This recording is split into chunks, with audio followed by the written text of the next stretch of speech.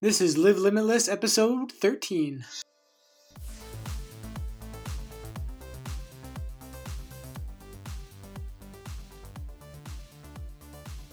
Welcome to the Live Limitless podcast, where we interview normal, everyday people who decided to push their limits and live a much more limitless and remarkable life.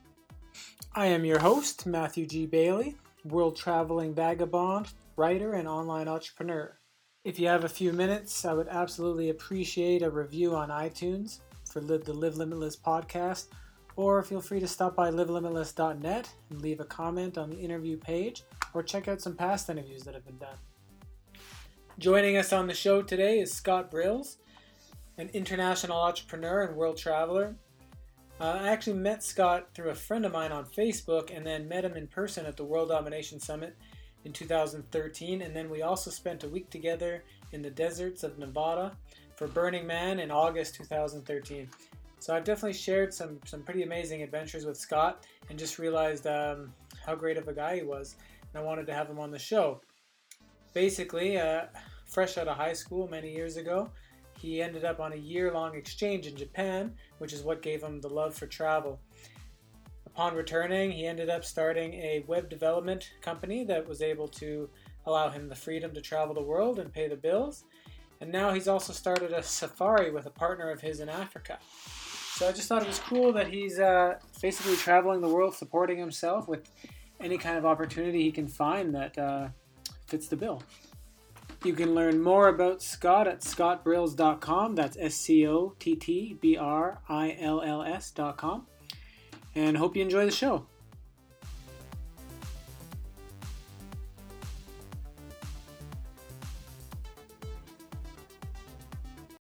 Scott Brills, how's it going? Doing good, Matt. Doing good. How about you? Good. Are you back in New York now? Detroit. Right, Detroit. Detroit. Yeah, I was in New York a few weeks ago, and then Colombia, and now Detroit, and tomorrow I'll be off to Lebanon for a week, and back for a couple days, Phoenix for a week, then Southeast Asia for 4.5 months. Nice. Sounds like a pretty good 2014 already. Yeah. It's pretty odd that I have things planned out this far in advance, but it's looking to be pretty exciting. I got a lot of things on my plate this year, but it'll be a cool challenge. And you're only going to Lebanon for a week? So what's that for? Mm-hmm. Is that like There's a pricing mistake a few weeks ago on a small Norwegian carrier that I found out about through the Points guy and through Matt, Nomadic Matt. And I thought that it wouldn't go through, so I was just like, if I had any time, which I had 1 week available in January, which I shouldn't even be leaving because I got so much on my plate. I was like, where would I want to go? And I was like, I've always wanted to go to Lebanon. And I priced it out, and it came out to $400 round trip from Detroit. And so I purchased it, fully expecting that the next day or two it'd be canceled, and it went through. So some people got trips to Italy from New York, $150 all inclusive, like airfare. It was nuts. So now I'm going to Lebanon. I don't know anybody there. I don't have any plans. I just secured some Airbnb reservations the other day, and I'm just going to wing it for a week. I love Lebanese food, and so I think I'll have a lot of fun no matter what. Yeah, that sounds like a blast. I actually heard about, I don't know if it was the same one with Delta that had also the pricing mistake, and I That actually was got right before this one, or right after it, I forget. I got an email from a popular magazine in Canada that wanted to interview me and see if I could tell them how to tell people to find out about these mistake fares. But I told them there's the blogs to follow, like being active on social media, but a lot of it just comes down to some luck, I would think, right? Being in the right place.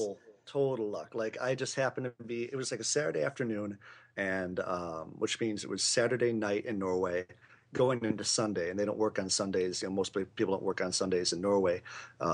So I don't think that they corrected it until late that night. And it just happens that I went on Facebook that day, which I guess I do every day, so that wasn't a lot of luck. But I was friends with some people that posted it in their newsfeed, and I happened to see it, and it just happened to be me in the right place on a Saturday afternoon. And then, of course, the willingness to just kind of roll the die. I knew that even if it was canceled, I'd get my money back, so it's kind of risk free.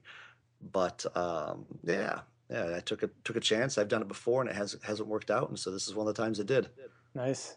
Yeah. Sounds good to me. And then Mhm. for Southeast Asia, is that like do you usually go like backpacking for an amount of time, or do you spend a lot of time in a place and do any work? Yeah, Or I like to spend a lot of time in a place. So I'll be in Bangkok for a month with our mutual friend Mike and a few other people, and we'll be living in our mutual friend Charmaine's parents' mansion near the airport. They own some companies in Thailand, and they won't be using it for a while. So, uh, luckily, we're invited there, and we'll just kind of travel around the country for a bit. During February, we'll go hit up the full moon party and a few other places. I'm the only one besides Charmaine that's been there before. This is my fifth time back to Thailand, and so it'll be fun to kind of show the rest of them around. It'll be six of us, so that'll be kind of fun playing tour guide, and then I leave from there and go to Japan, be there for a month, 2 weeks by myself, and then 2 weeks leading around a half dozen friends of mine on a culinary tour of Japan. Because I used to live there, and so I speak the language, and I'm just going to play the tour guide again and an interpreter. And then India for a month, doing a rickshaw rally for charity across the country, 3,000 miles in an auto rickshaw. And then I go back to Thailand to rest up a bit. I go to Burma for 2 weeks because I've always wanted to go, and it seemed like a good time. And then back to Thailand for 2 weeks, and then back home.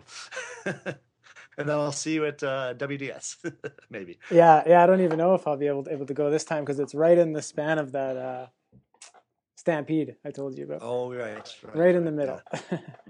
But Burma, yeah, that's great. That was like one of our favorite destinations. Oh, so you've already Southeast been before? Asia. Yeah, we were there for 21 days. Oh, I nice, believe. nice. I'll have to get some tips from you about where to go. I'll be flying into. I just picked a city. I didn't like. I used to plan out everything, and now I very rarely plan out very much in advance because everything changes. But I decided to fly into Mandalay instead of Yangon. Oh, So really? Okay. we'll see what there is to do there. I know it's not too far upriver from the old capital or whatnot. I did some brief studying, but I figure 2 weeks before I leave, I'll just kind of research it in Thailand and then just wing it. Yeah, and there's definitely the Bagan where all the temples are. You can Hmm. from Mandalay is where we took the close to Mandalay. We took the boat. It's like a Yeah. 8 hour boat ride to Bagan. That was Ah, cool. That was very cool. yeah, I'll probably do the same thing then. But other than that, like I haven't really researched anything. I think it'd be kind of cool to go up north into some of the territories you're not supposed to go to. But we'll see about that. Kind of meet with some of the guerrilla factions up there. Yeah, I do that. How about this the rickshaw race? How did that come about? I did a something similar a couple years ago where I drove a rickshaw from the northeast little peninsula of India all the way across the country, across Nepal, the entire length, and then over to Rajasthan, ending in Jaisalmer, which is pretty much the last city you can get to in the west before you hit Pakistan. And it was 2,000 miles. It was very difficult, and I swore I would never ever do such a thing again. And here I am. It's a loosely organized rally for charity or raising money to preserve rainforests in South America. I know it's kind of odd that we're doing this in India to save rainforests in South America, but the organizer kind of chose that charity, and so every team raises about $1,600 towards it. And you can raise more money and donate to whatever charity you want, but their goal is to raise about $1,600 from every team. And they give you the rickshaw for about 3 weeks.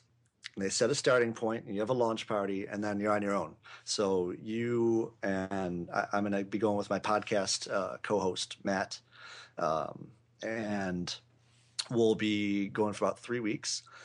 3,000 miles from Kerala in the very south or southwest of the country, all the way back up to where I started last time. So a completely different route, about 1,000 miles longer. I've heard it'll be rainier and hotter, which will be great. But at least I know what to expect now, and I can kind of plan for it a little bit better. And last time, I remember I was in bed. My buddy had gotten there, my buddy Mike, and I was sitting in bed, and I was like, man, do you know that tomorrow we're going to just leap in this thing and we have to drive 2,000 miles across the country with like the most dangerous roads in the world, not to mention like the most crappily maintained roads in the world. and we have to drive this thing all the way to the end. And I'm like, I don't even know how to drive this thing. I've had 10 minutes of practice with it. And tomorrow we're just gonna be thrown on it and be like, go. And he's like, yeah, man, it's crazy. And the next day, a monsoon came right when we were starting. And so we're like, we're driving this thing um, through flooded bridges, and there's this water coming on both sides, drenching us because there's no sides to it. The water's up to like the floorboard. And like a half hour after we started, the rickshaw in front of us, the back wheel flew off and it tipped over and sparks came out everywhere. And we had to try to help them find the bolts because someone hadn't screwed in the wheel correctly. It was a tough, like the first 3 days of it were super tough. We broke down 12 times the next day, only ended up going 50 kilometers in 14 hours. Third day, we got the engine completely disassembled and repaired. And then from then on, it was a little bit easier with the engine, but like every day we'd just be getting lost. We'd be dirty, full of oil and gasoline every day, and driving 12, 14 hours. The headlights didn't work, so my buddy had to lean out the window with a flashlight, and there's these giant trucks coming down the opposite way, running you off the road, and cows everywhere, and it's nuts. Burning trash and hordes of people surrounding you whenever you stop anywhere, kind of like children of the corn. They just kind of surround you. Oh yeah, it was. So for some reason I signed up again, and that's what I'll be doing in April. How did you like? How do you find out about that stuff? Is there like a fee to join? Yeah. There's a fee. So you pay $1,600 to join, and you get used to the rickshaw. And I found out about it if you go to theadventurists.com. There's a website with that and with a few other events that they do. They do a drive from Mongolia or London to Mongolia in a crappy small car that you buy yourself. I did that in 2009. And that kind of sparked my love of motor vehicle travel around the world. And so I just keep doing it. Every other year or so, I do something similar. Like last year, 2012, I drove from London to Cape Town in some cars, and that was pretty interesting. And I'm planning on maybe next year or the year after doing a Pan American from tip of Alaska down to Tierra del Fuego. Cool, So, yeah, just once you do it, it's one hell of a drug. Yeah, exactly. I've been considering for Christmas they bought me like I got a best journeys around the world type thing. So just for some ideas, and there was a cool bike you can do from France. No, I think it's from like somewhere up in Norway down through France into the end of Portugal on a bike. That sounds pretty cool. Oh, yeah, I've actually heard of something like that. There's another one from London to Istanbul, I believe, and it's also partially put on by the Adventurists who do these other ones. And they also have like one in Siberia where you rent one of those sidecar motorcycles and go for like 800 miles across the tundra. There's another one in a kind of like a rickshaw tuk-tuk type thing in Peru where you go from one side to the other across the mountains. So there's some pretty interesting events that they have going on, and a good group of people. I've known them for a while, and I'm friends with a lot of the staff there. So yeah, it is a little bit of money up front, but they make it. It's not that you can't do some of the stuff on your own, but they make it a lot easier as far as planning and logistics and getting you like the tuk-tuk. Which you'd have to, you can't really buy it in India and register it in your name. You don't have an address or anything. For doing the Mongolia drive, without their help, Mongolia doesn't usually allow you to import vehicles into the country, and they have a special thing set up where like they allow that because they donate the vehicles at the end. Does the registration fee, is that what goes towards the charity, or is it like nope, is it what you raise? So it is a for-profit company, although I don't think that they would make that much money off of it. But that's for operations and everything, and to pay for the cost of maintaining the rickshaw and buying them in the first place. So, yeah, like the additional money that you raise for charity, that all goes towards charity. Like you do it for them, but 100% of that goes towards charity. Cool. And then I also wanted to ask you about your. I read on your blog that you started a safari company. Yes, yeah. So I was funding my travels for about 10 years through doing web development, and it was good. But it's eventually I got a little bit tired of it, so I still do it on the side a bit. But my main focus now is a safari company in Tanzania, When I went over there in 2010, for the first time, along with my father, I became friends with one of our assistant guides during a 10-day or so safari trip. And I proposed to him that let's start up a company. And he didn't really have plans to do that, but he said, yeah, sure, let's try it out. And I knew it would be kind of low risk as far as, yeah, we'd both put in a little bit of time and money and let's see how it goes. So that was 3 years ago that we started it up in 2011. And uh, we are shooting to be Safari 2.0. Like Safari companies are generally owned by older European people, or they're owned by local Africans, and they don't really know how to reach their target market effectively using like social media and modern PR tactics. So since this is what I've been doing for the last 10 years, I thought let's combine that and disrupt the safari industry. We can offer a lot more experience and features at the same price point as them if we just get rid of the 100-page glossy photo album brochures that they send out to everyone, on a monthly basis. That's a lot of money. Sure, we could do that, but let's do it in a PDF and send it via email or whatnot. Now, granted, it won't be quite as effective, but the amount of money we save, we could put back into the safaris. And we offer a lot more service at the same price point as other people. And so our goal is really to become one of the leading safari providers in Tanzania, and around the same routes that everyone else does. Serengeti and Ngorongoro Crater. We also offer Kilimanjaro hikes, and to kind of disrupt that industry. So we've been working on that for a few years, and we're doing a hard launch later on this year of the website and the marketing, and really trying to get more people in. And our biggest source of new clients is just going to be word of mouth. I've learned if you impress the pants off people, they will tell everyone else.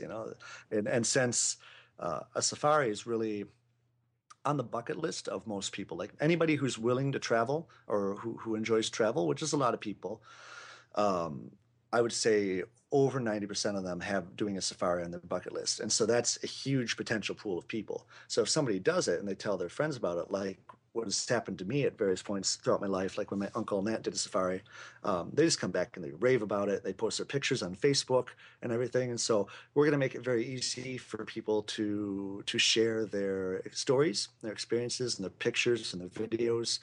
And just in the act of doing that, we are going to get a lot of new business. So we're not really worried about those full color glossy brochures or any of that kind of old school stuff, through the mail. Absolutely. And I also want to try to make it more accessible for people that are younger, 20s, 30s, for instance, people that don't necessarily think about doing a safari because they think it's out of their price range.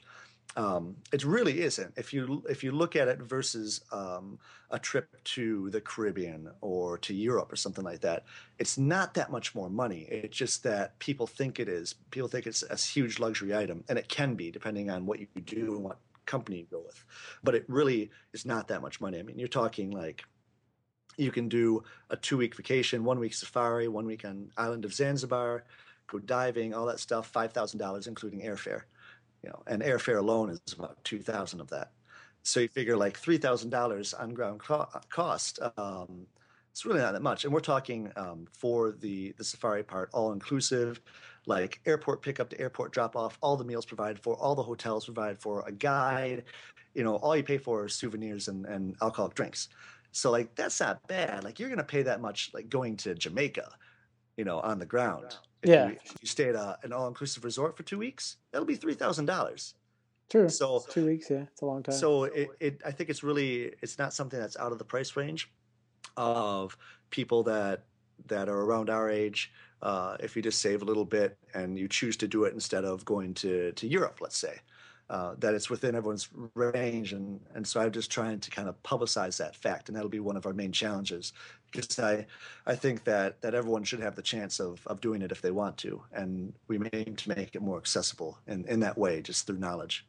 Absolutely, yeah. I always wondered, like, for starting a business like that, and I'm sure this would take more than another podcast to go into big details, but like when you meet someone like that, how do you I guess how do you go about starting if some listeners wanted to start some kind of a business with someone overseas, is there a lot of paperwork involved with that kind of stuff? Or with a safari, there must be a lot of investment, wouldn't there, in a vehicle and things like that? Or Depends how you do it. It depends on your partner. It depends on the country.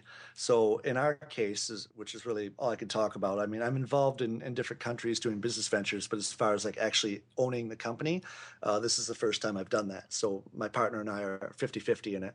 We started up the company over there. We're lucky because they use English tax laws, which are very similar to Canadian tax and business laws. And so we have a limited liability company, an LTD company. All the paperwork for banking and for the incorporation of it were in English, very similar to if you started in a company in the UK. And we had some fees in order to establish that, to establish the bank account. There's a fee every year if you are a tour operator that you have to pay to the government. But a lot of that stuff, like he did everything on the ground. Sometimes he'd have to FedEx me things so I could sign them and FedEx them back, which is kind of antiquated and old school, but that's what you have to work with. And we also started up over here, so we've got the U.S. leg of the company, which is where we do the billing, in order to make it so that we don't have to, in Africa, certain parts of Africa, credit cards are still not used that often, and so we can't do billing from Africa. Can you imagine everyone, someone like buys it online or whatever, and they're, obviously the credit card company's going to be like, whoa, you're spending like $10,000 in Tanzania? That doesn't sound legit. And so I thought like, okay, this could provide us with a lot of problems. So instead, we'll bill from the U.S. And we'll probably do like once a month. Wire transfers over to Tanzania to supply them with the with everything on the ground as far as like the fees that they need to run the tours, pay the park fees, pay the hotels, the food, and everything. But he's in charge of everything on the ground, logistics and whatnot.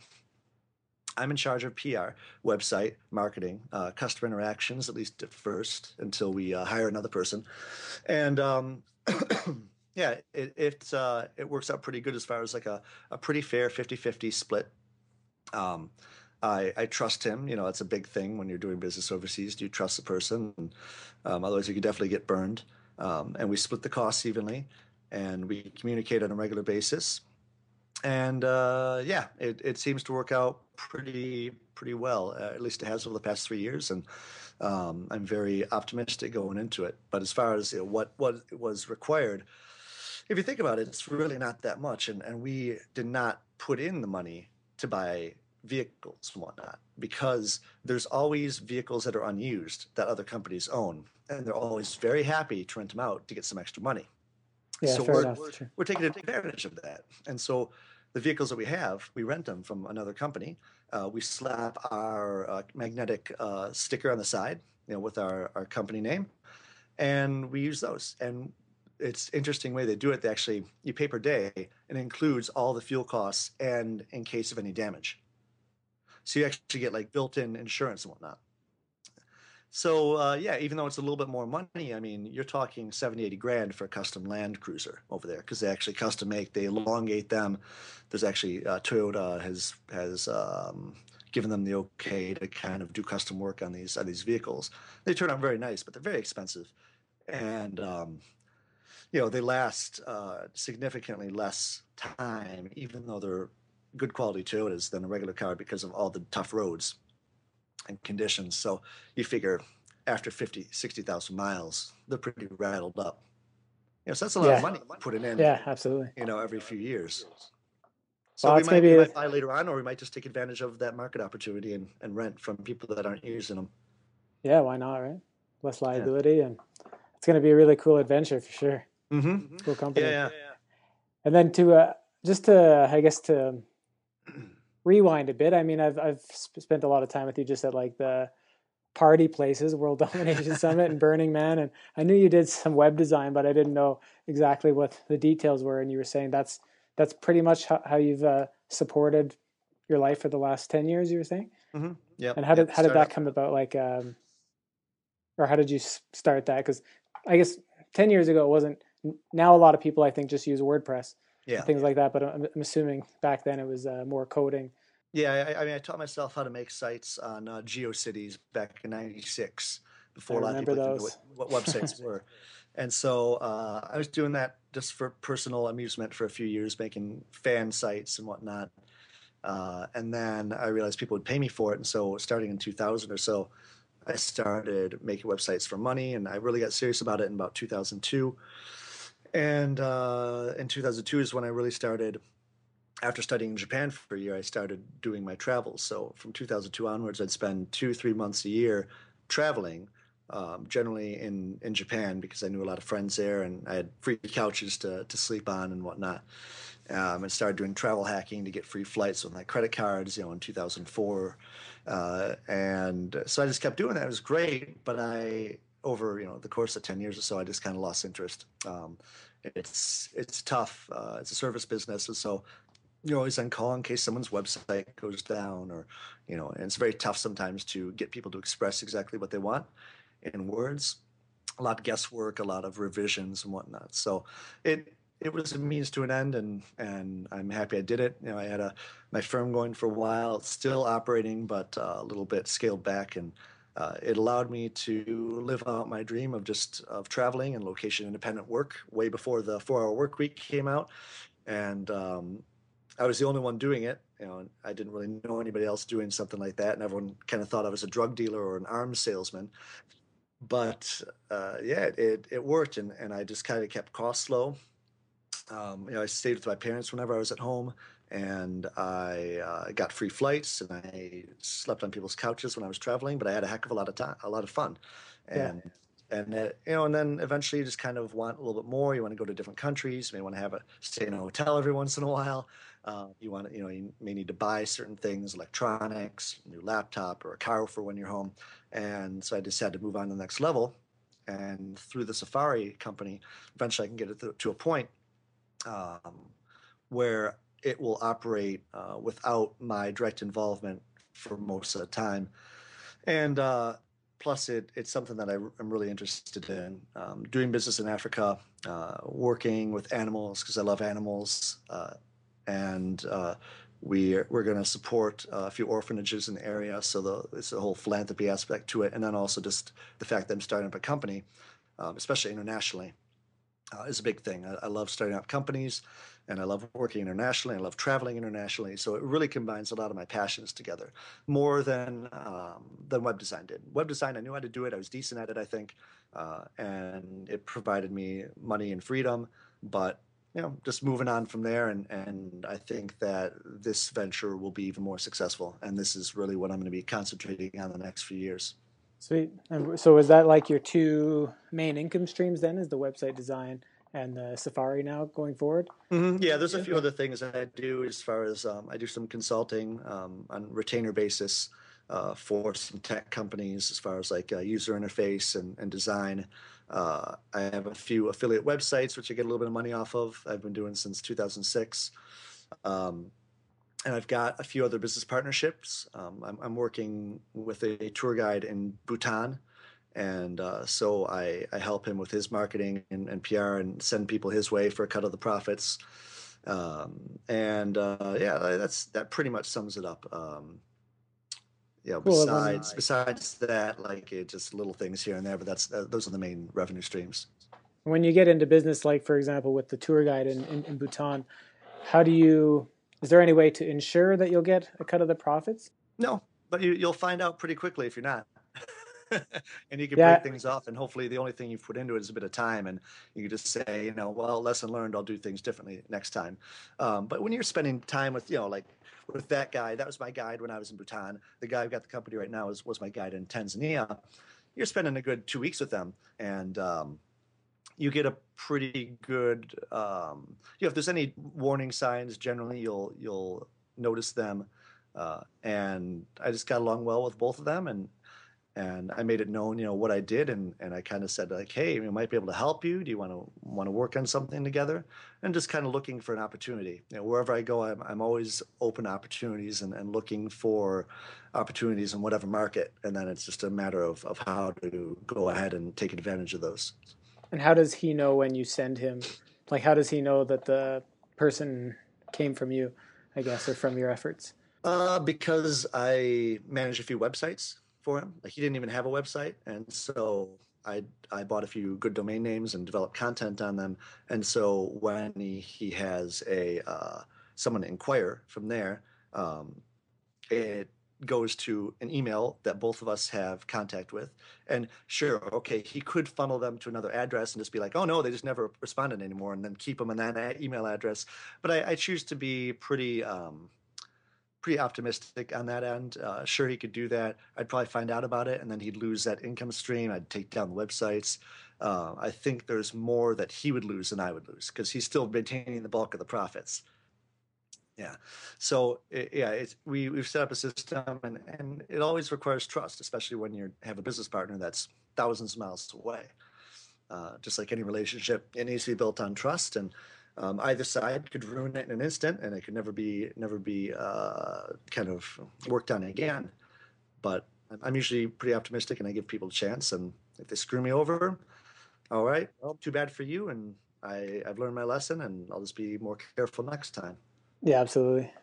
So what would you say with, just to backtrack back to the websites, I just noticed that a lot of people starting out now that are kind of looking for ways to earn money online or trying to work a lot with WordPress in general and websites. So I was just wondering, like, how did you go about finding your clients?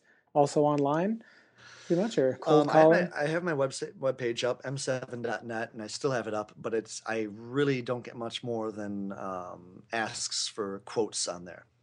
A lot of people, shopping for quotes, especially they probably already have someone else in mind, but they're just getting a quote just for the heck of it, just because they have to get 3 quotes. And so I haven't really gotten much business off of there. It's more of just kind of like a figurehead, just to be like, hey, I'm a legit company, and this is my content. I would say that 95% of it probably comes from referrals, word of mouth. And that goes back into the whole Safari thing where I'm saying, like, you do a good job, you impress people, you're friendly, and you will get business. It comes back to you, and they will give you business. I guarantee you that they have a good time. Someone asks them, who'd you go with? They're going to say, we went with these guys, and they were awesome. We went with Pomoja Safaris, and they did a great job. And once you get the ball rolling, you really don't have to put too much work into it because it'll just kind of spiderweb from there. And people will tell people, and you don't really have to worry as much about marketing efforts, at least in the beginning. Depends on how big you want to get. But we're gonna take a pretty maintainable organic growth strategy in the beginning, and just get an initial push, and then see how that works out with the residual amount of clients coming in over the next year or so. Because generally people plan that about a year in advance on average. Cool. And then on another note, I've noticed that, like, you're obviously pretty good at meeting people, connecting with people, things like that. And obviously, like, I met you at World Domination Summit, and I think from what I read, you went to a lot of different types of conferences and summits last year, and you're a member of Dynamite Circle, and that kind of stuff. And I just wondering, like, what do you think, like, for people that are either just starting out or in the middle, do you think doing that kind of stuff is important? And how do you go about making the right connections and building that friendship? It was a long time. Like, for me, I wasn't a particularly outgoing person when I started up my company, but I realized pretty quickly that you have to be kind of outgoing. And I did all the stuff that a lot of kind of neophyte business owners do, as far as going to the local Chamber of Commerce mixers and the BNI and LBN networking groups and stuff like that. And I didn't really have a lot of luck from them. They're like networking things you go to. You have lunch, you exchange business cards with everyone, you tell everyone what you do, you give them an elevator speech. But yeah, I did that for many years, and I would just walk into the room. I don't know anybody, and it just forces you to talk to people. And I felt very anxious at times and out of place at times, because generally I was like 22 years old, and everyone else is like these 40-year-old insurance salespeople and lawyers and stuff like that. So I felt anxious, but again, it helped me stand out too. There wasn't really anybody else around my age doing that.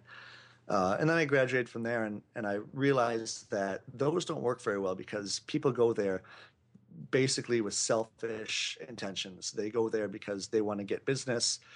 They have a stack of business cards. Hey, nice to meet you, business card here. Nice to meet you, business card. You don't really make much of an impression that way. And So I realized a few people that really stood out to me were the people I had long conversations with, usually not about business. Like I would get to talking about my upcoming drive to Mongolia, and the guy'd be like, "Wow, that's amazing! Let me know if you ever want any help or anything." And we talk about other things other than business. And so I realized that the best connections you can make are friends. If you are friends with somebody, they go out of their way to try to help you in your business. If you need anything or to refer you people, it's not even something that you think about. It's not, you're not doing it on a transaction basis. I only want to do business with people, preferably that I like, that I'm friends with. And so I go out there now and I just go and meet people and connect with as many people as possible and make a lot of friends or acquaintances, whatever you want to call them. But I talk to them like I never go into anything and think like, oh, I really need to talk to this person about business. Like they can totally like give me business. I go there and I talk with them about everything non-business. It's kind of a very Japanese thing to do where you don't really go in and talk about it straight off. But I want to get a feel for their character, talk with them, see how we could possibly be friends, and then from there, uh, it could lead to business or it could not. But if it doesn't, I don't really care because you made a new friend. And so I think about it, from now on when I go to all these events like I did last year, meeting with a lot of people that have like minds and that have a lot of business experience. They're very motivational, inspirational people, people that are doing, 5 years younger than me and doing things on a huge scale. Um, it's great. I've got a lot of new friends now. If I ever need a hand in the future, I've got a whole army of people behind me, uh, and it's great to go out there and meet these people, and I know that every single time that I meet a new person, it has a possibility, it's an opportunity to completely change my life. I look at every single person I meet as a potential life changer for me, and it's happened. Like last year, it happened quite a few times, and the year before, it happened a few times, and so. I really, within reason, try to go to like a lot of these mixers and not mixers, but like these, they're kind of on a different scale than the LBN groups or the BNI groups and whatnot. I don't go to those anymore because it's a little bit different mindset there. I go to these conferences abroad, these places where I know people that are operating on a huge scale are at a lot of like minds, and I go in there and I meet a lot of people, and I might come out of it like you don't even use business cards anymore, really. Like you go and you get to talking, you become friends on Facebook, right? And then from there, you can maintain a relationship. That's kind of what happened to us, right? We became friends on Facebook, and then we just kind of stayed in contact. And so I really think that meeting people and going into relationships without the expectation of getting something out of it is the way to go. For sure. And do you think it's also like beneficial, or I guess how would you go about connecting for those who can't like make it to maybe World Domination Summit yet and stuff? How would you go about connecting with someone online? Mm. Um, you would do it so the easiest way really is to meet in person. I would say you can make connections online, but it's not anywhere near as quick or as effective as meeting them in person. So if you can't get to World Domination Summit in Portland this year, try to go next year. And there's a ton of like-minded people. If you're listening to this right now and you haven't been, chances are you'll like it. Even if you don't even buy a ticket to the event and you just go to hang out with the people, For sure. highly recommended. And other meetups like TBEX, Travel Blog Exchange, things like that, where people that are doing what you want to do are at. Just go around and meet them, and I guarantee you it'll improve your life in some way, and generally give you business leads and lead to whole new things.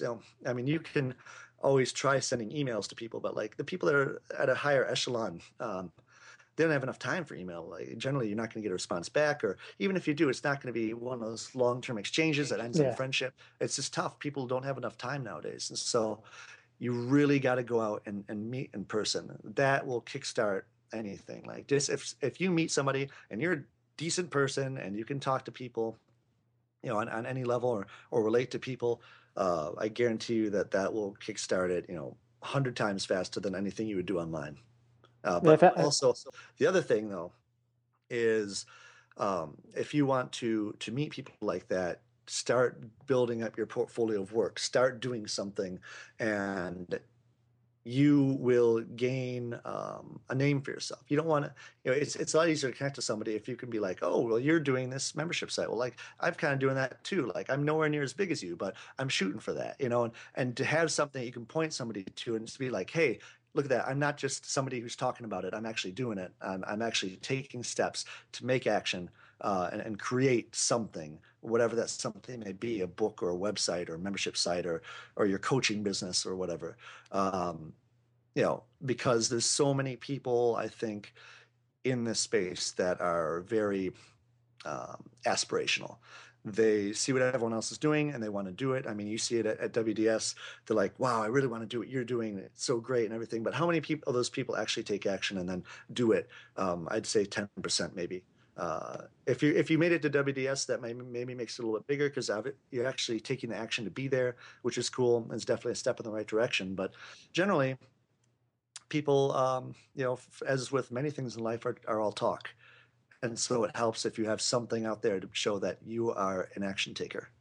Yeah, or they make maybe the same mistake I made at the beginning, which is just starting a blog and kind of imagining that it will make money. That Well, kind of stuff. even that though, like even the fact that you went out and started a blog, I don't care if you're not making any money off it. You have something out there, and you've put time into it, and you're doing something. You Yeah. can be losing money on it, and it's still better than having nothing. And another thing I realized though too when I first like when I went to the first World Domination Summit, I was really into meeting the people who already had the huge platforms, and it was more just because I was reading what they were doing and interesting. Mm. But at least in my experience, I found that it's a little harder to connect with them because you're A nowhere fan. near their level in a way. Yeah. So it's Yeah, hard yeah. to Never find that approach common ground.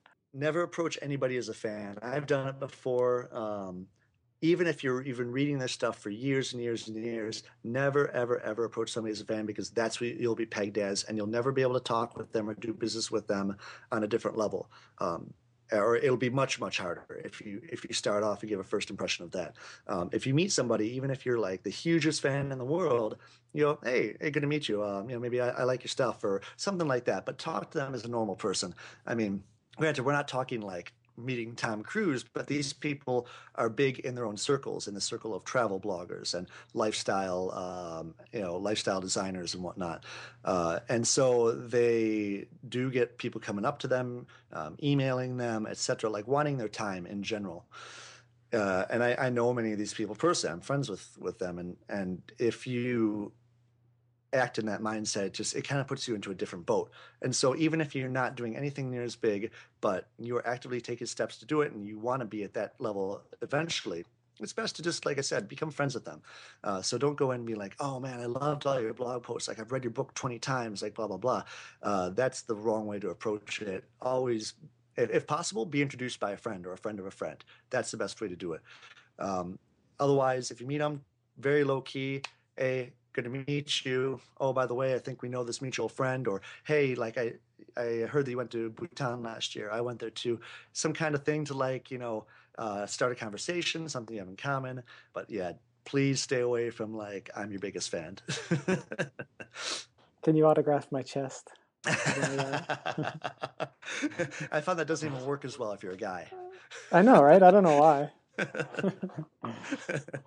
And for those of you who are listening who don't know what the World Domination Summit is, I'll post it on the page. But basically, it's a summit for online entrepreneurs and artists. I guess I would say. I don't know what's your yeah. People wanting to that are I'd say 50% are doing it, living the life. 50% want to live the life and are there for motivation, inspiration, and to connect with people that are already doing it. And it's just people that like they want to live life on their own terms. Um, Tons of different ways you can do that, but it's a very common mindset amongst everyone there. Like it's a super easy place to make friends of all different types that all have the goal that they want to live life on their own terms. They want to have freedom. Um, but you've got people there of all ages, all nationalities, all work experience. Uh, you've got people that are 60, you've got people that are 20, you've got people that are married, you've got people with kids, you've got all over the spectrum. And it's just really cool to be there in such a diverse population, but you all kind of have the same overarching goal in mind. And Yeah. Tbex is more for travel bloggers, right? Mm-hmm. Yeah. And there's a few other things that are going on. Like Chris Guillebeau has his new conference coming up for people that are kind of running a solo business, which is them, they're freelancing, whatever, and that's to kind of get your business to the next level. And that's going to be, I believe, end of March. And there's a few other things too. I'm trying to think of what they are. Like like South by Southwest is a good place to meet people in Austin every March. There's a lot of things like that, and generally, if you attend one of them, you'll meet the same people at the other events as well. Yeah, for sure. Yeah. And another thing too, I should mention as well, just because I realized it myself lately, is it's easy to get, at least in my case, in Calgary, Alberta, is just I kind of like forgot about my own place, and I was always seeking to meet people in other places across the world, and kind of like neglecting that there's actually a huge entrepreneur base in Calgary as well, and I just didn't even think about it until now.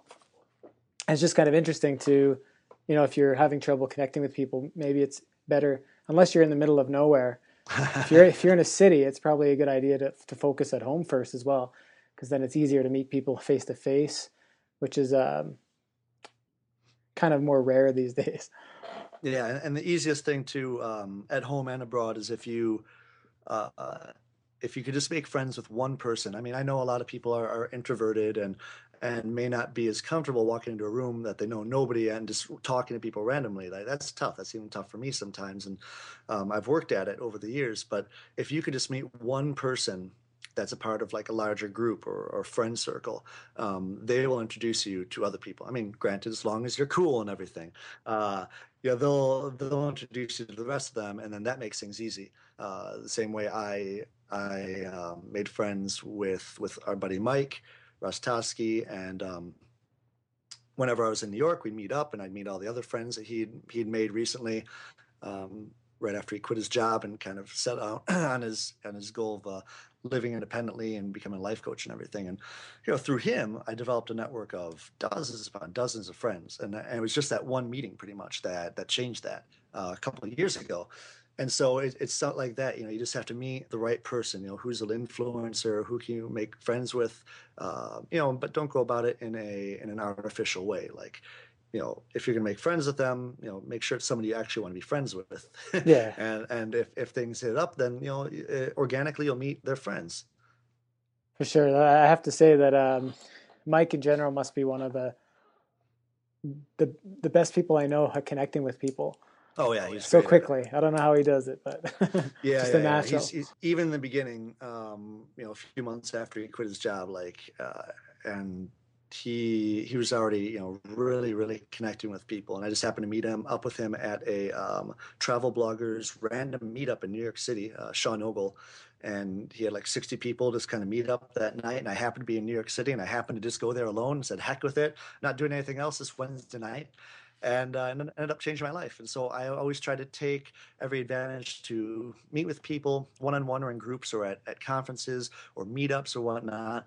Because like I said, every person you meet has the potential to completely change your life. And that conference, and Mike and I and a few other people that were there that night that I'm friends with now, we talk about that often, about like how that one meetup that Sean Ogle did like changed our lives forever. Like now we're like best friends. We're like traveling around in Europe together, and we'll be in Japan, a few of them, and we're in Phoenix at the end of this month. Like we're hanging out like all over the world together and having these amazing times, and that would have never happened if that night I was like, you know what, it's kind of cold outside, I'm not going to know anybody there, I'm by myself in New York, and I'm just going to stay inside. Like, no, I knew, okay, other readers of this blog have the same mindset as me, and so it's not going to be tough to make friends. I'm going to walk in there, and I'm just going to start talking to random people and make friends. That's exactly what I did, and it completely changed my life. And that's just some random guys meet up at some random bar in New York City one night. It's true. You definitely have to put yourself in that situation for that opportunity. Mm-hmm. Yeah, and I noticed that even stuff that I can make an excuse for not doing because of any number of reasons. I'm tired, it's cold, it's rainy, I don't know anybody, I don't feel like it. I'd say 90% plus of the time, I'm glad I did it. And that goes with like just about everything in life. Like if it's better to take action than to make excuses and not do something. Totally. So just for the last two questions, I'll make them kind of fun. Just what would you recommend as three of your favorite books that changed your mindset? I'd say I've got a favorite author by the name of James Michener, and he's written a lot of like just huge, in-depth semi-fiction books based on nonfiction, and he's written stories about countries all over the world, and um, like from prehistory to history, and he does it in like a story type form. Really, really cool guy. Interesting dude to read about. Just his life philosophy and everything was really, really eye opening, and I can really relate to it. So there's James Michener. Anything he's done.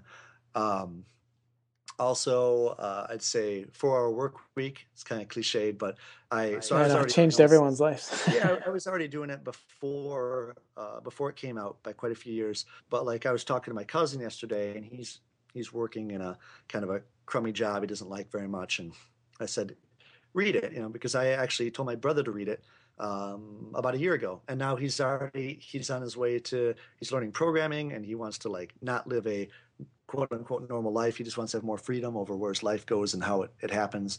And he loved it. And so now we're talking, like my brother was there, I was there, and we're talking to my cousin, like who's I think 23, and we're like, hey, you should read this book. And so I always think it's, if it resonates with somebody, great. If not, great. It's an easy way to find out.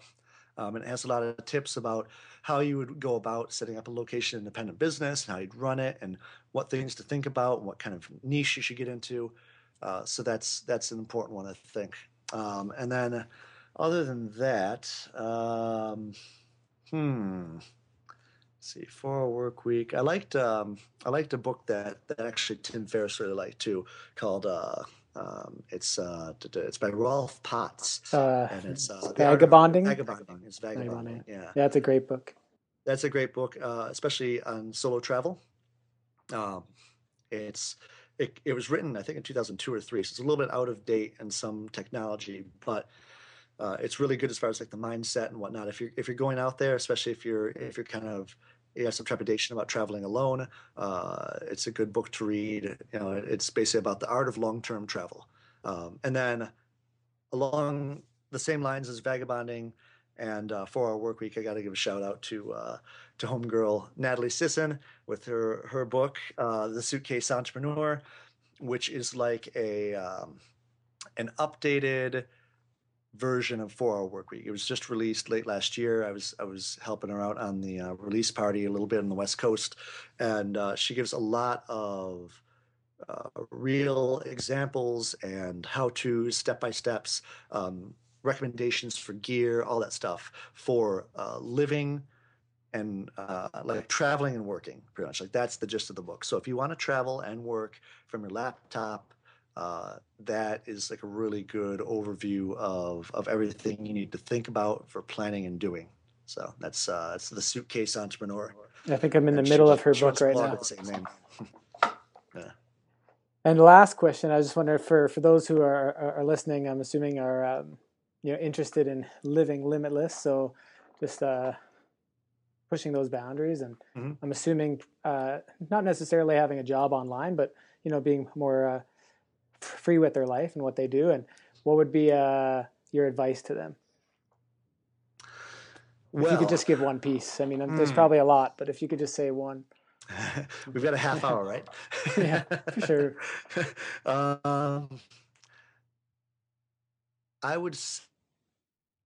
I know a lot of people that are working in jobs that they're very unfulfilled.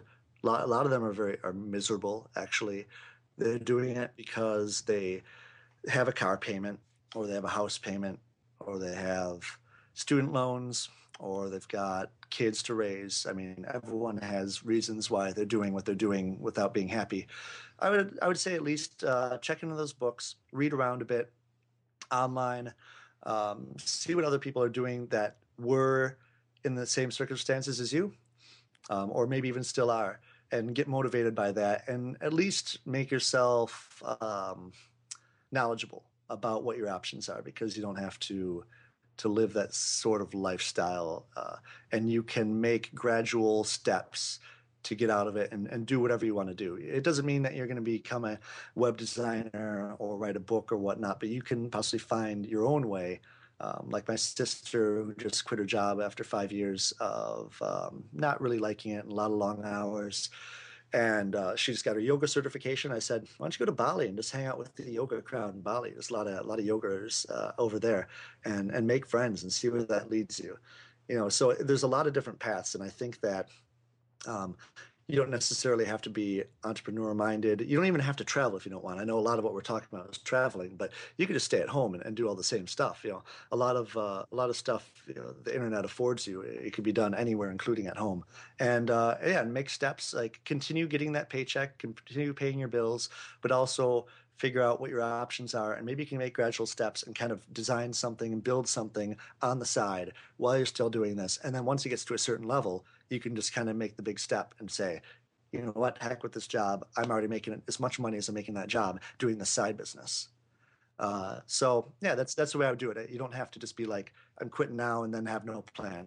I would recommend having a plan, because bills are bills. Yeah, for sure. Yeah, I think a lot of it comes down to expanding one's mindset, I guess. Mm-hmm. Just asking questions, like I find being open to different lifestyles from different people was what pretty much caused me to look around and see that there wasn't just one way that we've all been sold into. Yeah, and there's a huge community of people already doing it, and so it's not, and they're normal people. They don't have superpowers, like they're normal people like you and me, and if they're doing it, that means that you can do it too. For sure. Well, thanks, Scott, for coming on the podcast today. Yeah, my pleasure, man. All right, well, that's it for the interview with Scott Brills. I had to end it a little short. We did have some difficulties with some echoes and things like that, so I had to edit some things out. But for the most part, it was intact. Hope you enjoyed it. Again, you can visit Scott Brills at scottbrills.com. Feel free to stop by livelimitless.net if you want to leave some comments for Scott. I'll make sure he answers them. If you're interested yourself in starting an online business and or traveling the world, I'd love to hear about it and help you out. Send me an email, matt@livelimitless.net, and we'll get in touch. That's it for today. See you on the next show.